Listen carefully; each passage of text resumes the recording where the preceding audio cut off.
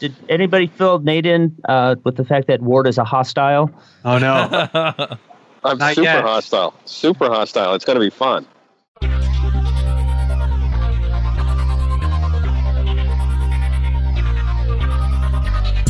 This episode is sponsored by Hired.com. Every week on Hired, they run an auction where over 1,000 tech companies in San Francisco, New York, and LA bid on JavaScript developers, providing them with salary and equity up front. The average JavaScript developer gets an average of 5 to 15 introductory offers and an average salary offer of $130,000 a year. Users can either accept an offer and go right into interviewing with the company or deny them without any continuing obligations. It's totally free for users, and when you're hired, they also give you a $1,000 bonus as a thank you for using them. But if you use the JavaScript Jabber link, you'll get a $2,000 bonus instead. Finally, if you're not looking for a job but know someone who is, you can refer them to Hired and get a $1,337 bonus if they accept a job. Go sign up at hired.com/adventures in Angular. Does your team need to master AngularJS? Oasis Digital offers Angular Bootcamp, a 3-day in-person workshop class for individuals or teams. Bring us to your site or send developers to ours. AngularBootcamp.com. Hey everybody, and welcome to the Adventures in Angular show. This week on our panel we have Lucas Rubelkey, Yo. Ward Bell. Hello, everybody. I'm Charles Max Wood from DevChat.tv, and this week we have a special guest, and that's Nate Murray. Hey, everybody. Now, Nate, I know you from the emails I get about ngBook. Are there other things that we should mention when we introduce you? ngBook is kind of like our main dig right now. So I'm the co-founder of FullStack.io. So we wrote the original ngBook, and then over the last year we've been working on ngBook 2, and then we've been venturing out a little bit more. We even started a book on React. We started a new book on React this year, and we're also, Lucas and I are actually working on a new book, a new top secret book that's about doing modern Angular 1, right? So a lot of teams are still stuck on Angular 1, and how do you use what we've learned in Angular 2 and in React and backport that to Angular 1? And some of that includes Redux, actually. So that's what we're working on. Very cool. Well, we brought you on because I read this article. It was actually a tutorial building Redux in TypeScript with Angular 2. And anyway, we've had kind of a little bit of back and forth here about whether or not this is a good idea, or at least how useful it is. And so I'm a little bit curious myself, just from the standpoint of where you see Redux fitting in with Angular 2. Because Angular 2 for me, or Angular in general, is mostly about the interactions that the user has with the page. And I wind up kind of putting in my own stuff that, for example, gets data from the back end and things like that.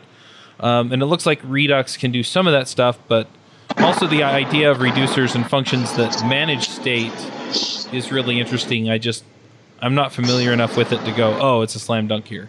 Yeah, I think there are definitely things that you get around the edges that are difficult with Redux, right? I mean, sometimes like server interaction, right? You have to, put in things like Redux Thunk, or there are definitely things around the edges that are tricky. But I think one of the benefits that you get is it's very understandable, especially with one-way data flow. You can really trace changes down through the system. So there's a big win there in being able to have a system where you can create an event and then trace through everywhere that's handled and the state that it affects in your system. So, I keep hearing that, and I'm not, I've been programming a while, and my boss never came to me and said, I really want to be able to trace the data flow. I just don't know why that's important. So maybe you can tell us why that's important. It's not necessarily that I would defend Redux as like the end-all be-all of all data architecture paradigms, but I think that it is. It kind of grew out of a response of.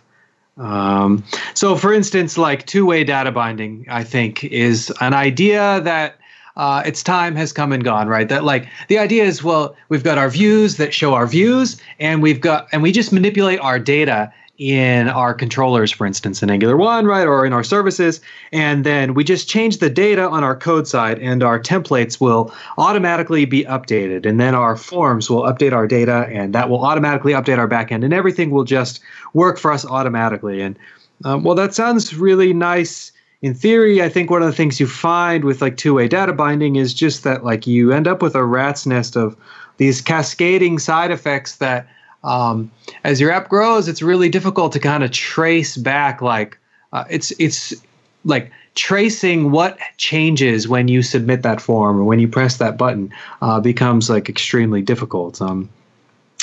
And so really, I keep hearing that, Nate. I keep hearing that as an assertion. And when you say its time has come and gone, that's like saying breathing. The time for breathing has come and gone. We got to just inhale and forget about exhaling. But what's the experience that you have that reveals to you this problem that I've gone through life not thinking is a problem? Sure. And I think it's a little bit related. I see an analogy a little bit in my mind around like types, for instance. Like it's maybe I'm stretching the analogy a little bit, but you sort of see like, you can say, well, I've used, untyped JavaScript my whole life and I am good at it and I can keep it in my head and I can write good apps with untyped JavaScript. And that's true for a lot of people, but I think there's like a certain, there's a certain trade-off in cost, but there's a certain benefit that you get with the ceremony of like adding types to your app, for instance. And so, when you have, say, TypeScript and you say, well, this variable is absolutely going to be a string, then that gives you a certain benefit at compile time. And I think with Redux, what you get is an expectation across your team around like, this is how we do changes in our app. And this is how we mutate state in our app, is that you sort of instill your team with this culture that like, we're not going to mutate our objects. We're going to like create a copy of this object with a new value in place. Does that clear what I mean by that? That like you, when you in Redux, what you'll often do is if you say you have an object that has like keys, you won't necessarily say, okay, on this original object, I'm going to set the key to a new value. You actually clone the object and then set the key to a new value on this new object. And there is a certain freedom that you get in not having to make those decisions all the time about, is it safe to mutate this object or not? You just know, well, we always return a new copy of the state. And I think that sort of constraint can be useful.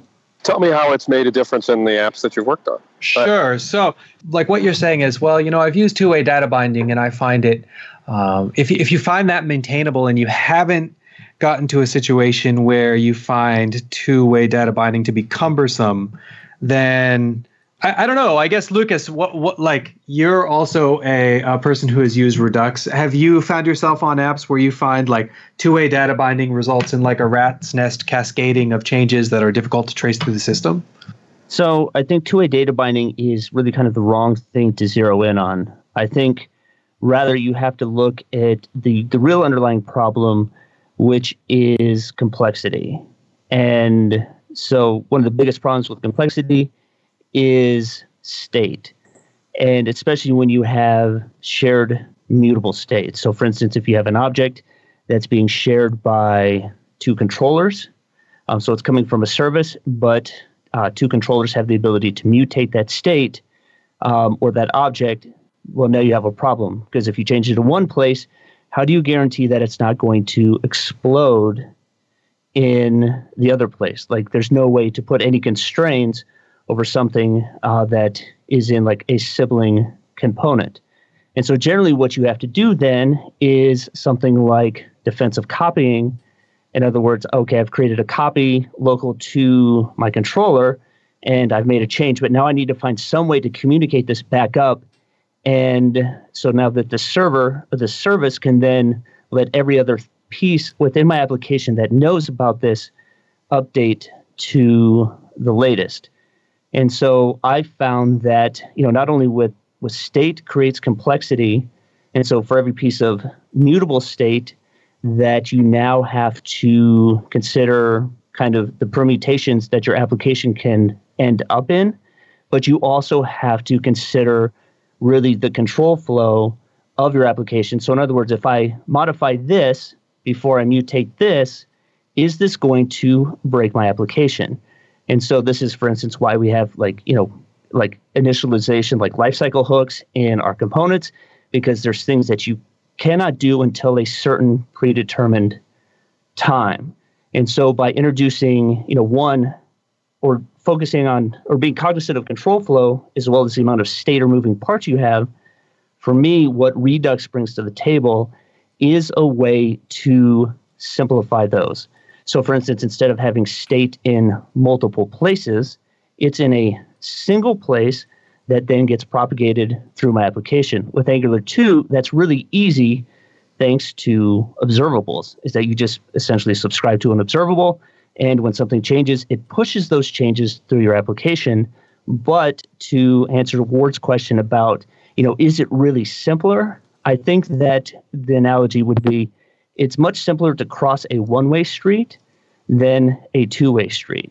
In other words, if I know that data is always coming from one direction and I don't have to worry about any control flow in any other direction, then it's a lot easier to reason about that it's always coming from parent to child. And so, for me, it's about reducing complexity by reducing the amount of state in your application, but also simplifying the control flow in the sense that it's always in one direction, and that is how data always flows top to bottom. Yeah, I think part of the conflict too comes at a high level around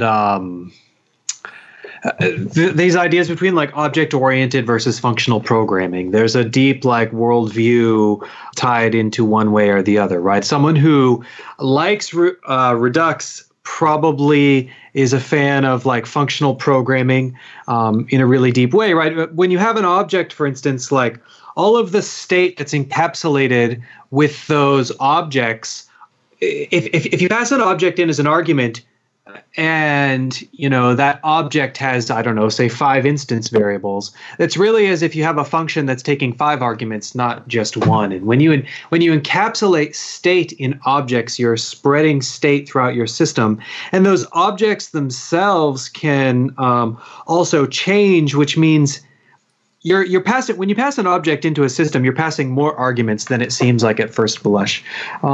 Whereas when you have functional systems, right, you say, well, the output of this function is deterministic, and the output of this function is always the result of this, when you have a pure function, the result of a pure function is always the same output given the same inputs. And so by not hiding away any state or any extra parameters, either away in objects or in other places of your system, you get more predictability, because like pure functions are very predictable because you know all the inputs and you know that the output will always be the same every time you call it with those same inputs. So let me give you an example. For instance, if you have a method that relies on some other internal state. So let me see here. Like for instance, I don't know. Like you have like a method that does something if one thing happens or something else happens. Well, how do you test that in isolation? What is going to be the result of that method?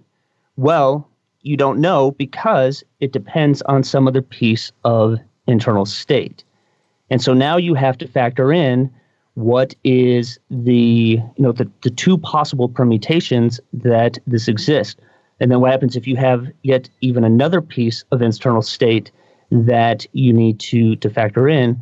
Well, now you have even more permutations that you have to consider. And so this is kind of the struggle with, I think, object-oriented programming and mixing state with functionality, is that it makes it really hard to reason about or reason with the output of a method, thus making it hard to test.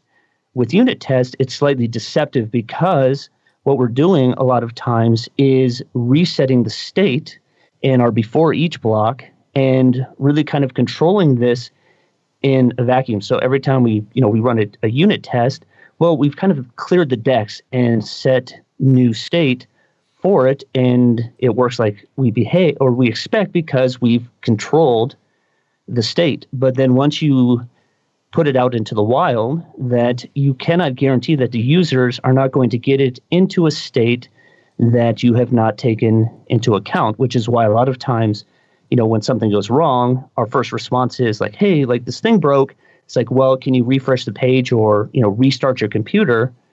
Is essentially what we're doing is we are clearing the state. And so therefore, I think that's where, even having these deterministic constructs in our application where it's like I put one thing in and I'm always going to get the same thing out. How you accomplish that is by reducing internal state, which this is not a Redux thing, but having container and presentational components, or really components that really are stateless on the inside, is that if I put something in, this is going to happen, and there's not any kind of internal state to introduce any variables within that. And so I think really having referential transparency within your test, and that everything is deterministic, and that you put one thing in and you're always going to get, you can expect to get something else out every single time. That I think outside of Redux, I think that's really, really important for writing stable systems. I think moving to, kind of this immutable, pure functions, paradigm really facilitates that. As a practical matter, I mean, you got state. You do have state. It's the state of, let's get concrete. Let's say we have a person who has a first name, a last name, and a social security number. It'll make it so much easier to talk about it that way. And so we get that out of a store in Redux. The controller that's going to present that thing gets it, makes a call to some service, gets the thing. Now it's got an object, and it's going to put it on the screen. Am I good so far? Yeah. All right. So, but I'm not allowed to change that thing. So I effectively make a copy of it because I know that the user, it's a form now. They're going to change the first name or the last name or the social security number. And by the way, the object has no intrinsic business rules. Am I right? It's just a data bag for the most part? Yes. So there's certain patterns around, forms where maybe it depends on if you want to, like, say, fire the event on key change, or whether you want to fire the form being changed on submit. Kind of affects the design pattern. But go ahead, continue with your example before we dig. Well, I want you to stop me. So I've got an object. I got an object out of the store because I asked for it. Right. And I've got to present it in such a way that the user can type the keystrokes. So obviously when they type the keystrokes, I'm not going to use data binding to update the object because I'm not allowed to do that. So I have to capture it in some intermediate object. Is that a fair statement? Yes. In other words, and it's usually effectively the control model, the model that's actually interacting with the widgets on the screen. So the user does whatever the user does, and I had better have some controller logic that decides when the user is done doing whatever the user's done, and it's time to call this an update. Is that a fair statement? That's right, yeah. Right. By the way, do I have any business rules that are providing on-form validation at this time? And if so, where did they come from? Because this object that I got has no notion of being an entity. See, in classic, my old fuddy-duddy way, we actually had entity objects, and the distinction between an entity and an object was that the entity had business rules associated with it. They governed its own validation. So it knew what it could and couldn't do. And that whole logic, all that reasoning about what you could and couldn't do was part of what it meant to be a person in this system, because we were talking about a person object. So, for example, if I tried, it knew the first name was required. It wasn't going to let that not happen. So anyway, I've got some rules. I presume that I can't have that, so I have to get my validation rules from somewhere. I don't get them from the store, do I? Sure, no, but you'd still have, a class that was around, what, business logic applies to your, person object, right? You still, but you would just pass values, you'd pass sort of the set of properties that make up this person. You'd pass that into a function that says, is this a valid person? Why or why not? You'd still have that for sure. But the thing that they're mutating is a copy of my object. Is that right? Yeah. My original object, the one I got from the store. So you are going to want to isolate. So mutable state, there's nothing wrong with that. And you have to have mutable state, in other words, to, for users to do meaningful things. What you do not want is shared mutable state. And so, yeah, in this case, you'd have the form data. The user is editing the form data, which would be separate from like the user object. Right. The object, the person object that came in was the source of truth, and I projected that onto the form in some way, and the user's making their changes into this temporary mutable thing that nobody else sees. And now it's time to do something. By the way, this is actually what's going on in two-way data binding too. Just that it gets back to the other. What happens is the values that the user enters go back somewhere. But here in the Redux world, those values do not go back. They instead are shipped in a kind of a message to the store. Is that a fair statement? Yes. You form an action, right? You'd form an action from the new value of that form. Yeah. And it has a pay, and that's called a message in traditional programming speak. Yes, yeah. In Redux, you would create an action in Redux parlance, and you would file that off to the reducer, and the reducer is what would take the action plus the old state and then update the store. Now, this is all happening synchronously at this point, correct? So so the object goes to the store. It's then manipulated by what are called reducers, and the result of that is an update to the store and then a returned object, which is because we haven't mutated the old object, you get a new object back. Is that right? A new person. That's correct. And now I must flow that back onto the screen, discarding my old one, put the new one in, reset the form, and around we go. Is that right? Sounds about right. Okay, so that's the basic pattern that we're getting across. So I can see that. Now, how does everybody who's interested in that particular person, let's call him Lucas, how and when does everybody find out about the fact that Lucas has changed? Well, you're subscribed to the store, and so the minute that the reducer returns a new value, that's then propagated to everybody that has a reference to that particular item in the application store. In the case of NGRX store, it is via an observable that gets pushed out to everybody. So when let's suppose we have another view on there that's just a list of the people. It's kind of this master detail thing that we've got. So we were making our change in the detail, and we had a master list. Does that sound fair? Yep.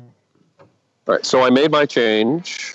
It went to the store. The store, when I built my list, I built it as an observable that's listening for changes to that list. And so the new list comes back at me with the new version of Lucas. Is that the way it works? Yes. So everybody is listening to the store and getting an update. Now, when I listen to the store, maybe they've got a filter on it. They're actually interested only in the people who work in the print department, and Lucas doesn't work in the print department. So they're still going to hear the message, right?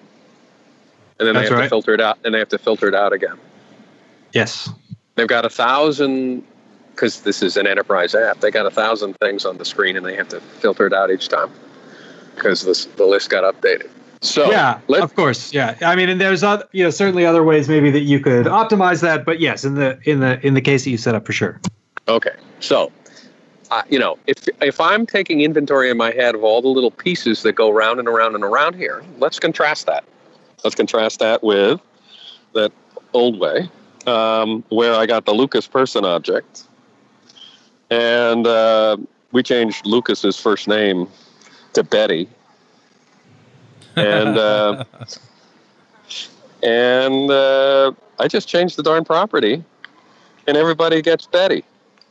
Suddenly, Lucas is Betty. I didn't have to write anything. I have to write a single line of code to bring that off, because the two-way data binding is already doing that.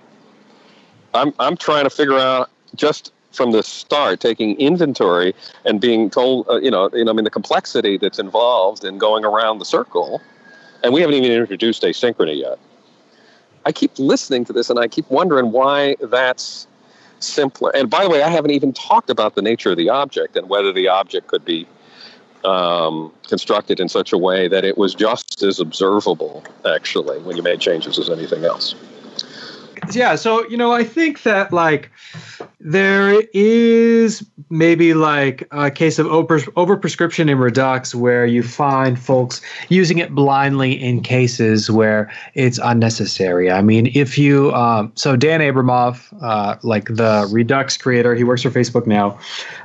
He even talks about on Twitter pretty frequently that if you're just getting started, right, if you're a lone developer or maybe one or two developers and you're, Redux was originally made for React, and he's speaking mainly in a React context, and he says, if you're just starting off learning React and you're just building your first app, you don't need Redux out of the gate, right? Redux is a tool that is built for like teams that have grown outside like one developer who's keeping everything in his head, and like a smaller app, like the problems that Flux originally and then sort of distilled into Redux were addressing was this idea that we have lots of different components that are all over the page that are all trying to interact with the same data, and we're getting race conditions. I think one of the original motivating apps for Flux, as I understand it, was Facebook Messenger, right? Is that you've got this chat window, and then you've got the threads window, and then you've got the unread messages count, and then a new window, like a new message comes in, and you've got things that need to be updated in all of those components, and it's repeats of the same data. You can't necessarily just update the username in the chat window for the object that is in the chat window component, because you also have the username in the threads component, and you also have the unread count up in the menu bar. And so if you just change the local object in one window, you're not necessarily, those aren't necessarily going to be propagated, right? So then you say, well, what you need to do is you need to have it read from some sort of outside service. And that's a good strategy, is you could have a that list of data out in some outside service, and then have all of the objects that are like the threads window and the chat window could also be watching that list to see if the objects changed, for instance. But and it's when you sort of like build on that, and you build it and say, well, why do we need to re-implement the data flow for every single service? What if we could sort of structure the data flow in a way that instead of being unique for every different type of service, it's actually like consistent throughout our whole application? And I think that's how you sort of end up with the Redux or the Flux pattern of this actions store dispatcher. Sure. But that is not the only way to roll.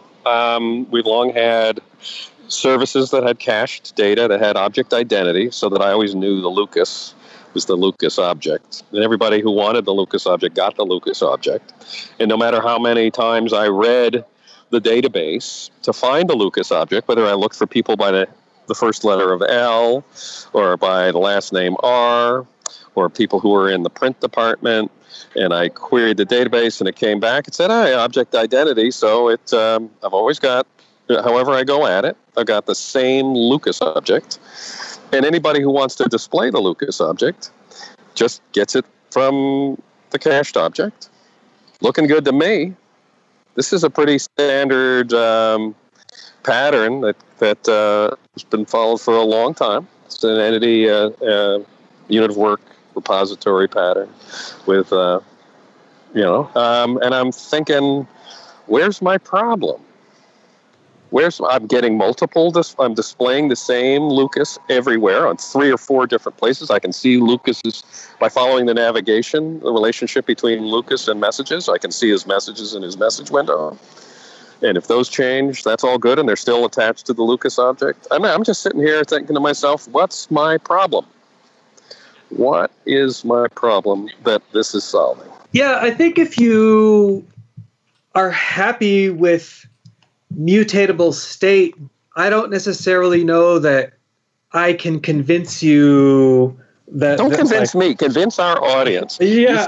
You guys all start this thing by saying that it's time to give up mutable state, and it's passe, and it's all. And the reason we have to do it is because we all want to get on the functional bandwagon, and we're gonna understand something and cure cancer here.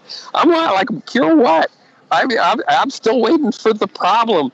Every time I look, I see The claims to a problem that doesn't actually exist. Or just I just have to understand here. Like, are you telling me that you see no problem with having shared mutable state, like, just strewn across your application?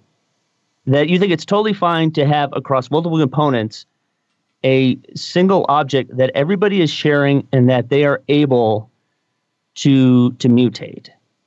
And so if you change it in one place, I think that if you're not careful, I think that this is true for all systems, including Redux. If I'm not careful and I allow two different screens with two different sets of business rules to mutate the Lucas object, yes, there's a potential for trouble, and I don't care what system it is. I don't care if it's Redux or anything else. Somebody has to stand guard. That's the validation rules, and they have to sit in some common place. So if you're asking me whether I would just have a free-for-all, well, of course I wouldn't do that. Do I think that free-for-all systems exist? Absolutely. But that's not but that's not intrinsic to the architecture of mutable state. It's intrinsic to bad design. And you can do that in Redux too. I can have a gazillion things. I can have multiple screens that are all trying to update the Lucas object, and they're using reducers, and they all send messages to the store, and whoever the last one in wins or whatever, right? Doesn't that create some kind of chaos? Isn't that a potential for chaos? So when you say you have multiple screens that are updating what? Like, I'm trying to understand. Lucas, I got three different screens on which I can change some fact about you. Mm-hmm. Much as I love this, you guys carry on. It shouldn't be the word show. You know, one thing that I think is challenging, like, I do think that there are certain challenges in Redux. Starting with the fact that, like, sometimes it feels like you do feel like there's a little bit of ceremony, especially when you have smaller apps, right? So we'll start there, that you've got to set up your store, you've got to set up your actions, you've got to set up your reducers, right? I mean, the first time that I saw a reducer that had like 30 case statements in one like giant reducer function, I was like, really? This is like the modern state of web design, is we have these like massive case, like switch statements. And I do think that there are like, there's challenges there. You do sort of wish that you could almost just like call a function instead of firing an action. Right. Instead of turning the action into a data object first, like there is an aspect of which it would be nice to be able to just call a function instead of like creating an intermediate action object. One of the things that I think would be interesting for Lucas and I to talk about is like trade-offs when like using NGRX. So, Lucas, you and I have talked about a little bit about this offline, but maybe we can bring it on here.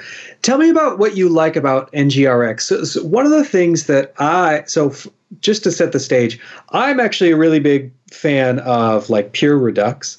I like, calling functions on objects, and I'm not actually a huge observables fan. I'm a little bit of an outlier on where I'm like a big fan of Angular 2. I've got this book on Angular 2, and I actually don't really love observables. I understand them, but I feel like there's a really high barrier to entry. But Lucas, on the other hand, like loves NGRX. So Lucas, can you tell us a little bit about like what NGRX is and like what you like about it? Sure. So let me start out and say one of the things that I like about Redux is that you can write a version of Redux from memory in about 10 minutes. So, for instance, you take your reducers.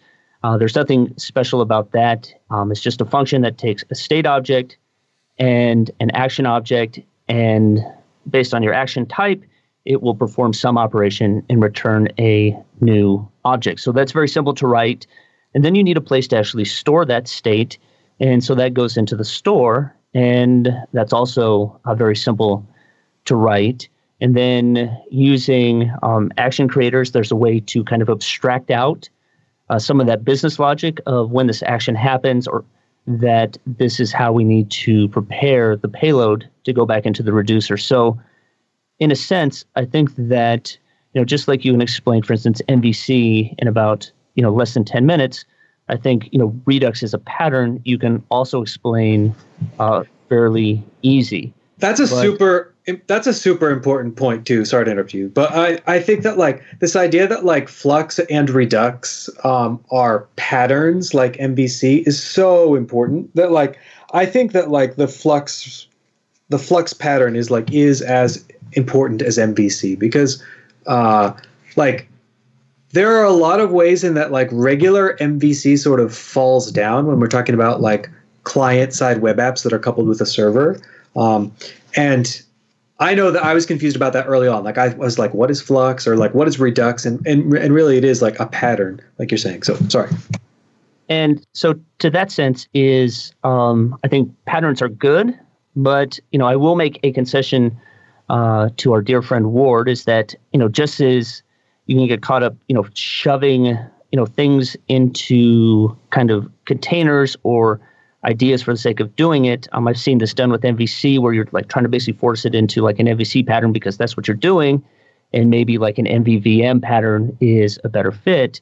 That I think Redux, for me, it just gives me a pattern, an approach to simplify again, shared state or state in general, and control flow. Which the side effect of that is that it really reduces a lot of code that I would have written to manage a lot of those things. So that's Redux. Then the next question is, well, how do you actually propagate state to your application? So when I change it in one place, how does the rest of the application know? Well, the beauty of observables is that it pushes state to the consumer as new data comes in. And so it will do it over time, unlike a promise that resolves only one time and that's it.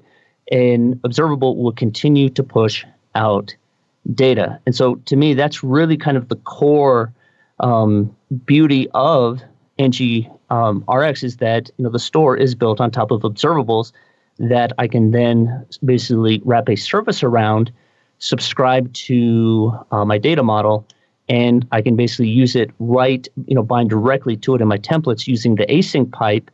And, now really my controllers or my component classes become really very small, that it's almost just a pass-through where I'm almost using an observable, binding directly from the store right into my component. But on top of that, with an observable is you're always getting a piece of data, but then you can transform it using observable operators, RxJS operators, is however you see fit. And so not only can you take a single data stream and say, well, I want to filter out this, and I need to, do this, and, maybe I want to debalance or I want to throttle this input or, whatever, or I want to reduce, these results into a single result. You can transform that and prepare that data however you need into your component, but then you can also combine streams together. So for instance, using combine latest is you can have two basically data models in your store. Well, let's say that you have like a table of users and a table of events, and you want to say like for this event, these users are attending this. Well, now you can say, take these two streams, you can combine them together and say, when either one of these emits a new value, we need to calculate this new observable data and hand it to our view.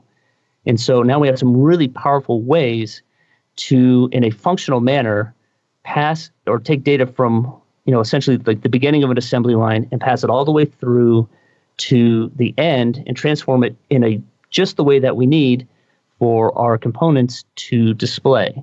And so again, that, talking about, kind of, stores or rather reducers and being, these immutable operations, well, that same kind of pattern applies to observables, and you want to also avoid side effects using, using observables. And if you need to do side effects, there's kind of some ways to do that, and there are reasons for that.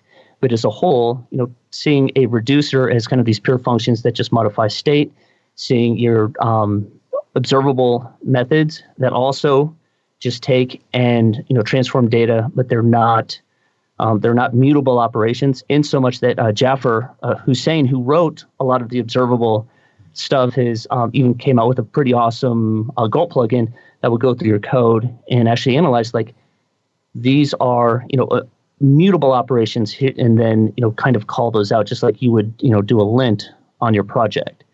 And so that is, for me, I think, again, minimizing state, minimizing control flow, and doing it in a safe, predictable manner that is easy to test. That one of the biggest side effects of that is I write a lot less code because I'm not having to do like defensive copying or, trying to, to manage state or, these different particular, nuances, at a local component level. Can you talk a little bit more about like what NGRX is and how it works and how it's different, for instance, than say like pure Redux? There's very, very little difference. Bob, he watched the Dan Abramoff videos on Egghead, and I'm almost doing a direct quote. He watched them, then he watched them again, and he wrote NGRX, pretty much over the weekend. The only difference is that it uses observables instead of, with regular straight Redux, kind of this event passing to, to basically communicate state changes. And so I think Ward's right is here, but just kidding. Sorry. That was my commentary.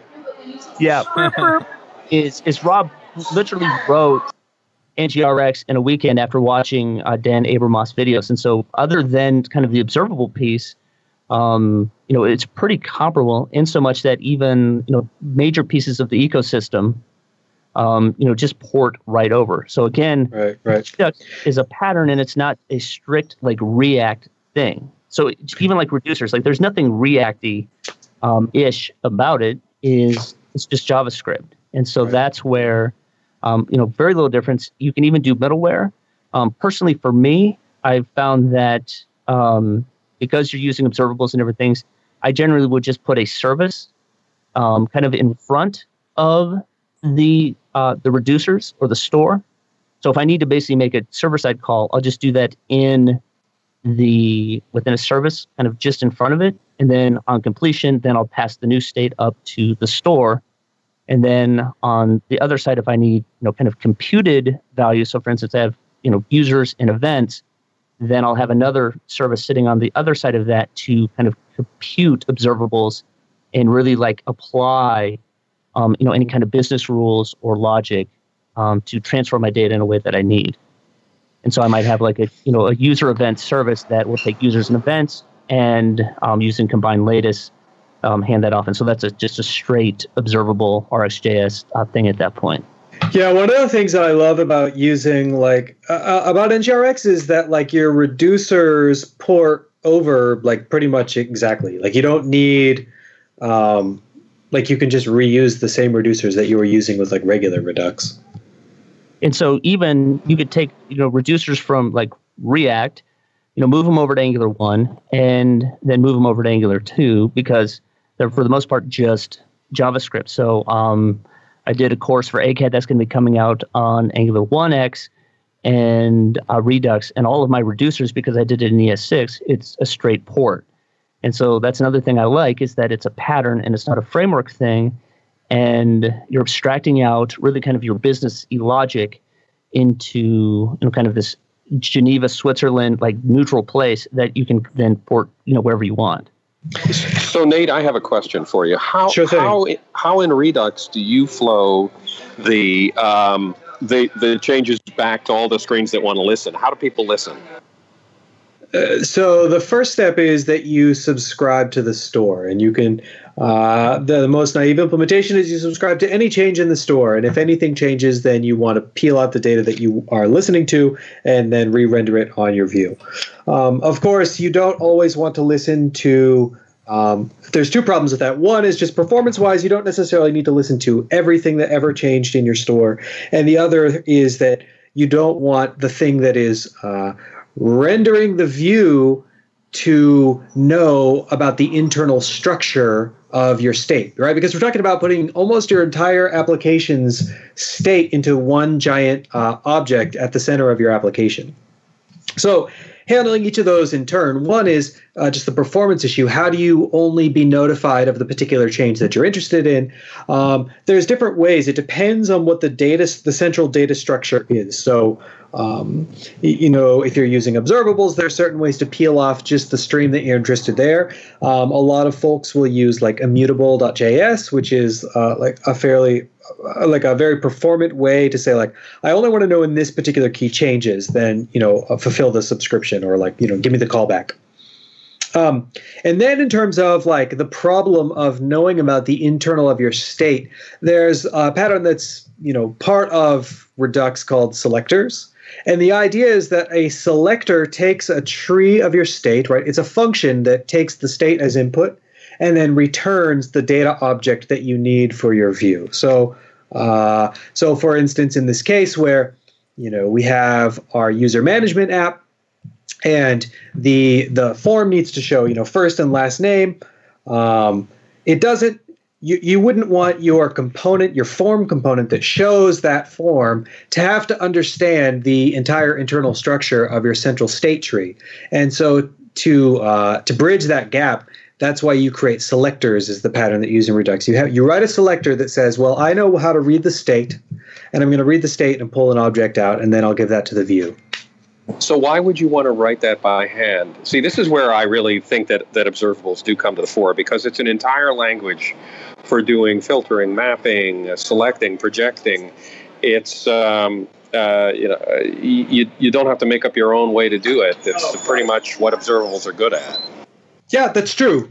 Observables are good at it. I think that, observables are super powerful if you have a team that is willing to take the time to learn. So I assume we're talking about, RxJS, right?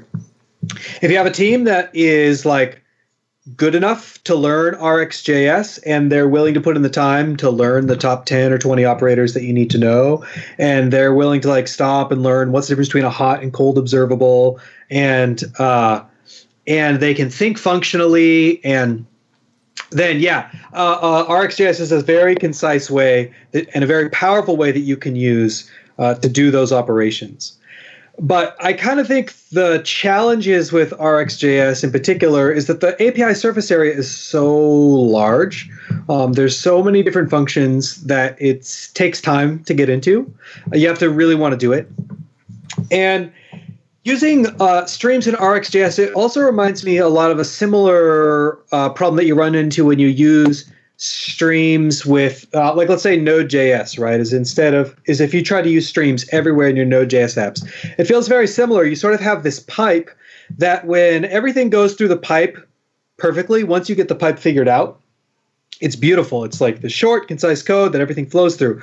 But as soon as you sort of have any sort of edge case, or you want to do debugging, or you start getting like, you want to apply back pressure, or you have like these, like the edge cases that invariably show up, I always find that it's like super hard to kind of like separate these like long train of pipe operators and then really dig in to debug when something goes wrong. And so I think that's one of the pragmatic challenges that I've had with observables is, even though I understand them very well, I realize like I understand them very, really well, and I'm still having a really hard time working with it practically. Like I've done trainings at certain companies where the average level of developer is not at a level where they're willing to really understand RxJS. And so I think that's like a risk for widespread adoption. It doesn't mean you shouldn't use it, but I just think it's like a difficulty that we're going to see with adoption for like RxJS more broadly.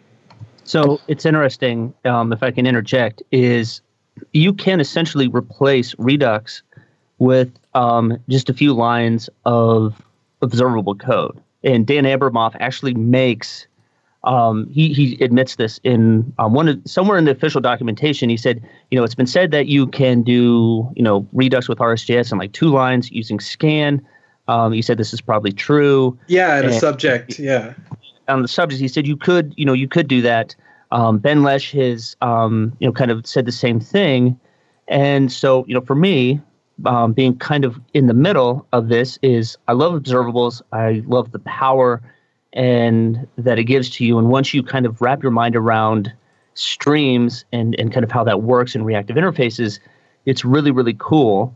But there are things that I would actually probably prefer to do in an observable as opposed to, handling that in straight Redux. So for instance, two things coming off of a store, I am going to use, RxJS combined latest to perform, that data transformation. What I like, though, is that the operators and the reducers, it still follows that, kind of immutable peer function pattern. And so there's quite a bit of overlap there in terms of, I think, the essence of it. And so that's, I think, really important about that. But again, I think where one of the issues is, the reality is RxJS is really, really hard. I've been working at it for almost a year, and there's still times where I'm just like, I know there's an operator to do this. I have no idea what it is. And I spend 40 minutes reading through the documentations, getting on the Egghead Slack channel, like begging for help. And, it's really powerful, but there's a steep learning curve.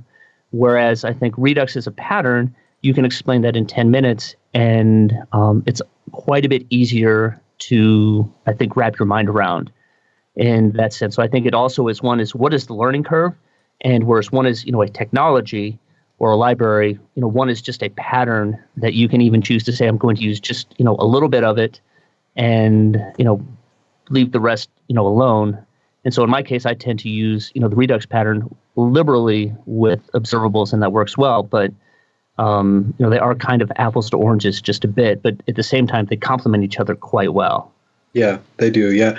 Yeah. And in that article that we wrote recently with using Redux and TypeScript, we actually provide like a minimal implementation of Redux, both in TypeScript in the like straightforward, function way, and then also in the observables way, where we're just using, a subject with scan and reduce. And they're both super similar. And I think that's a really important point that you keep making, is just that it's a pattern, and it's a very simple pattern. It's not, and it's a tool that you use to organize the complexity. It's not necessarily like the be all end all of all data architecture. And we still love Ward no matter what. Mm-hmm. Well, I'm just I'm a guy who looks at it and says, yes, it's absolute. I can see the appeal. For one, it talks about a single source of truth, and a lot of people aren't ready for that. They're like, that's a revelation to people. And it is a simple, you can learn the Redux pattern, as you say, in an hour or less. What's interesting is the idea that because the pattern is simple, that the net result at scale is simple. That claim is the one that I haven't found to be empirically true. Every time somebody shows me their solution in a Redux style or an NGRX style, they say, see here, look at this code. Isn't this? I look at it, and it's got like 6 times the moving parts that I need, and I can write it in half the code. And I'm trying, and yes, it was simple. It was simple, but it like many simple things, it gets exponential.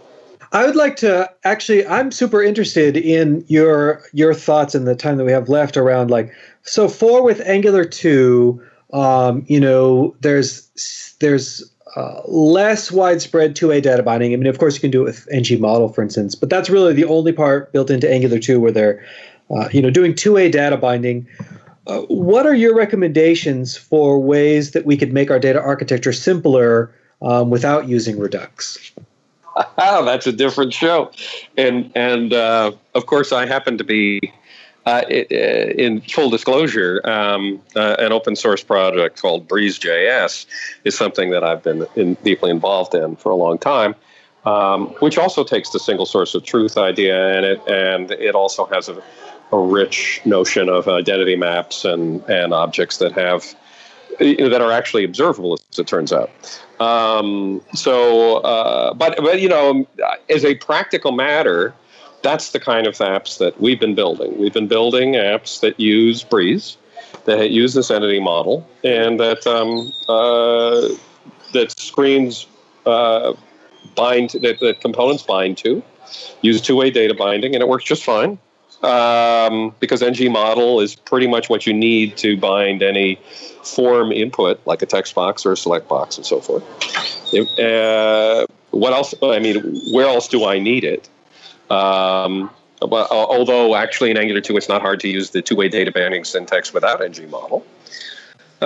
So I've got a kind of it just works feeling with it, and what I find is that people spend almost no time at all working with the model and how they got the model. They don't talk like people in Redux are talking about the reducers and all this stuff all the time. Nobody's talking about the data model. Nobody's talking about how they're getting the data. People are talking about what they're putting on screen, how they're interacting with the user.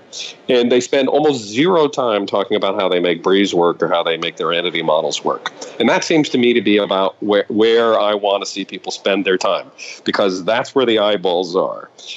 When I see people talking about their reducers, when I see people wrestling with complex observable manipulations, and their heads are all wrapped around that, and they can't stop talking about that, and they're not talking about what goes on screen, that's when you lose me. So that's my nutshell. So I think I know what our next episode is going to be. Yeah, anyone know a good guest for Breeze? I hear they're jerk faces, but they are totally jerk faces. I'd love to hear more about it for sure. Yep. All right, let's do picks then. Ward, what are your picks? Well, I'm in New York City at the moment, and I'm about to see Hamilton. So I've been reading a biography of Hamilton by Chernow, which was actually, it's really a good biography, and it was actually the book that kind of inspired the play. And I'm picking that book. It's called Hamilton, which is kind of hard to remember, but that's what it is. Cool. Lucas, what are your picks? So my picks are going to be, I want to pick the Out of the Tar Pit paper. I know I did that the last time I was on by Victor Savkin. He's the one that pointed me to it. I think that I've since went back and read it again. And it's just really, really good. It changed a lot of my worldview about a lot of the things I said in the show about state and control flow, and the code volume that comes out of that has been, it's really kind of affected that and caused me to kind of think about those things. The other pick that I have is, well, let's see here. There is a post, or rather, speaking of RxJS, if you go to their website, they have a really great overview of RxJS. And so it's quite a long kind of a document. I printed it out and it was about 22 pages, but it's a really good kind of read about, the high level RxJS stuff. And I will put that link in the show notes. So the RxJS overview on their new site is excellent. All right, I've got a pick real quick. So this last week, or yesterday actually, was Labor Day, and I took my kids fishing. It was at a trout farm, which means that you're pretty much guaranteed to catch something. And the other bonus is that they actually clean and fillet the fish for you. So I didn't even have to get my hands dirty, which is a nice way to fish. And then we went and had a fish fry at my brother's house. So I'm going to pick fishing and fish fries with family. Nate, what are your picks? Nice. Well, my first pick is definitely Lucas's new Angular 2 Patterns Git book. It's totally awesome because it shows you how to do like Angular 2 stuff in Angular 1, and it's super good.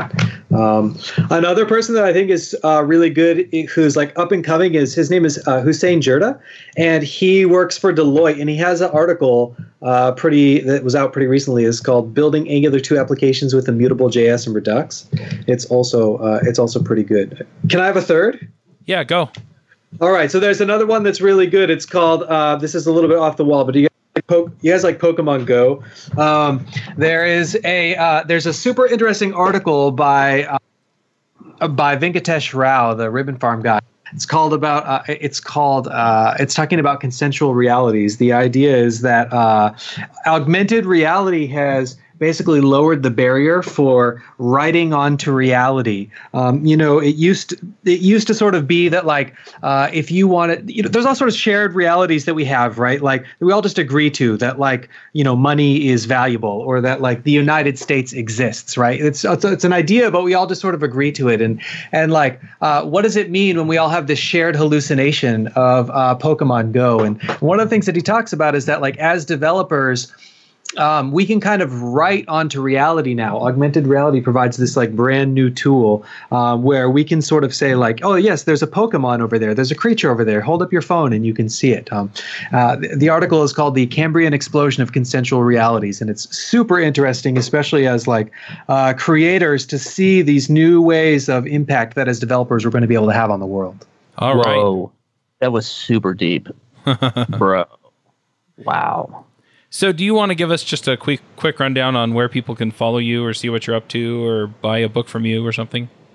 Yeah, sure. On Twitter, my handle is Eigenjoy, and you can follow our company at Twitter on fullstack.io, and you can get a copy of NG Book 2 at ng-book.com/2. It's all the way up to date with RC6, so we try to keep up to date with everything that's coming out within a week of when they release it. So yeah, check it out. It's more up to date than the docs actually in some places, and so it's really, I think, one of the best ways to learn Angular 2. Burn. Now, Redux is one thing, but you who did not. He just threw some shade. He threw some shade at me, baby. Are you on the Angular docs? A little bit.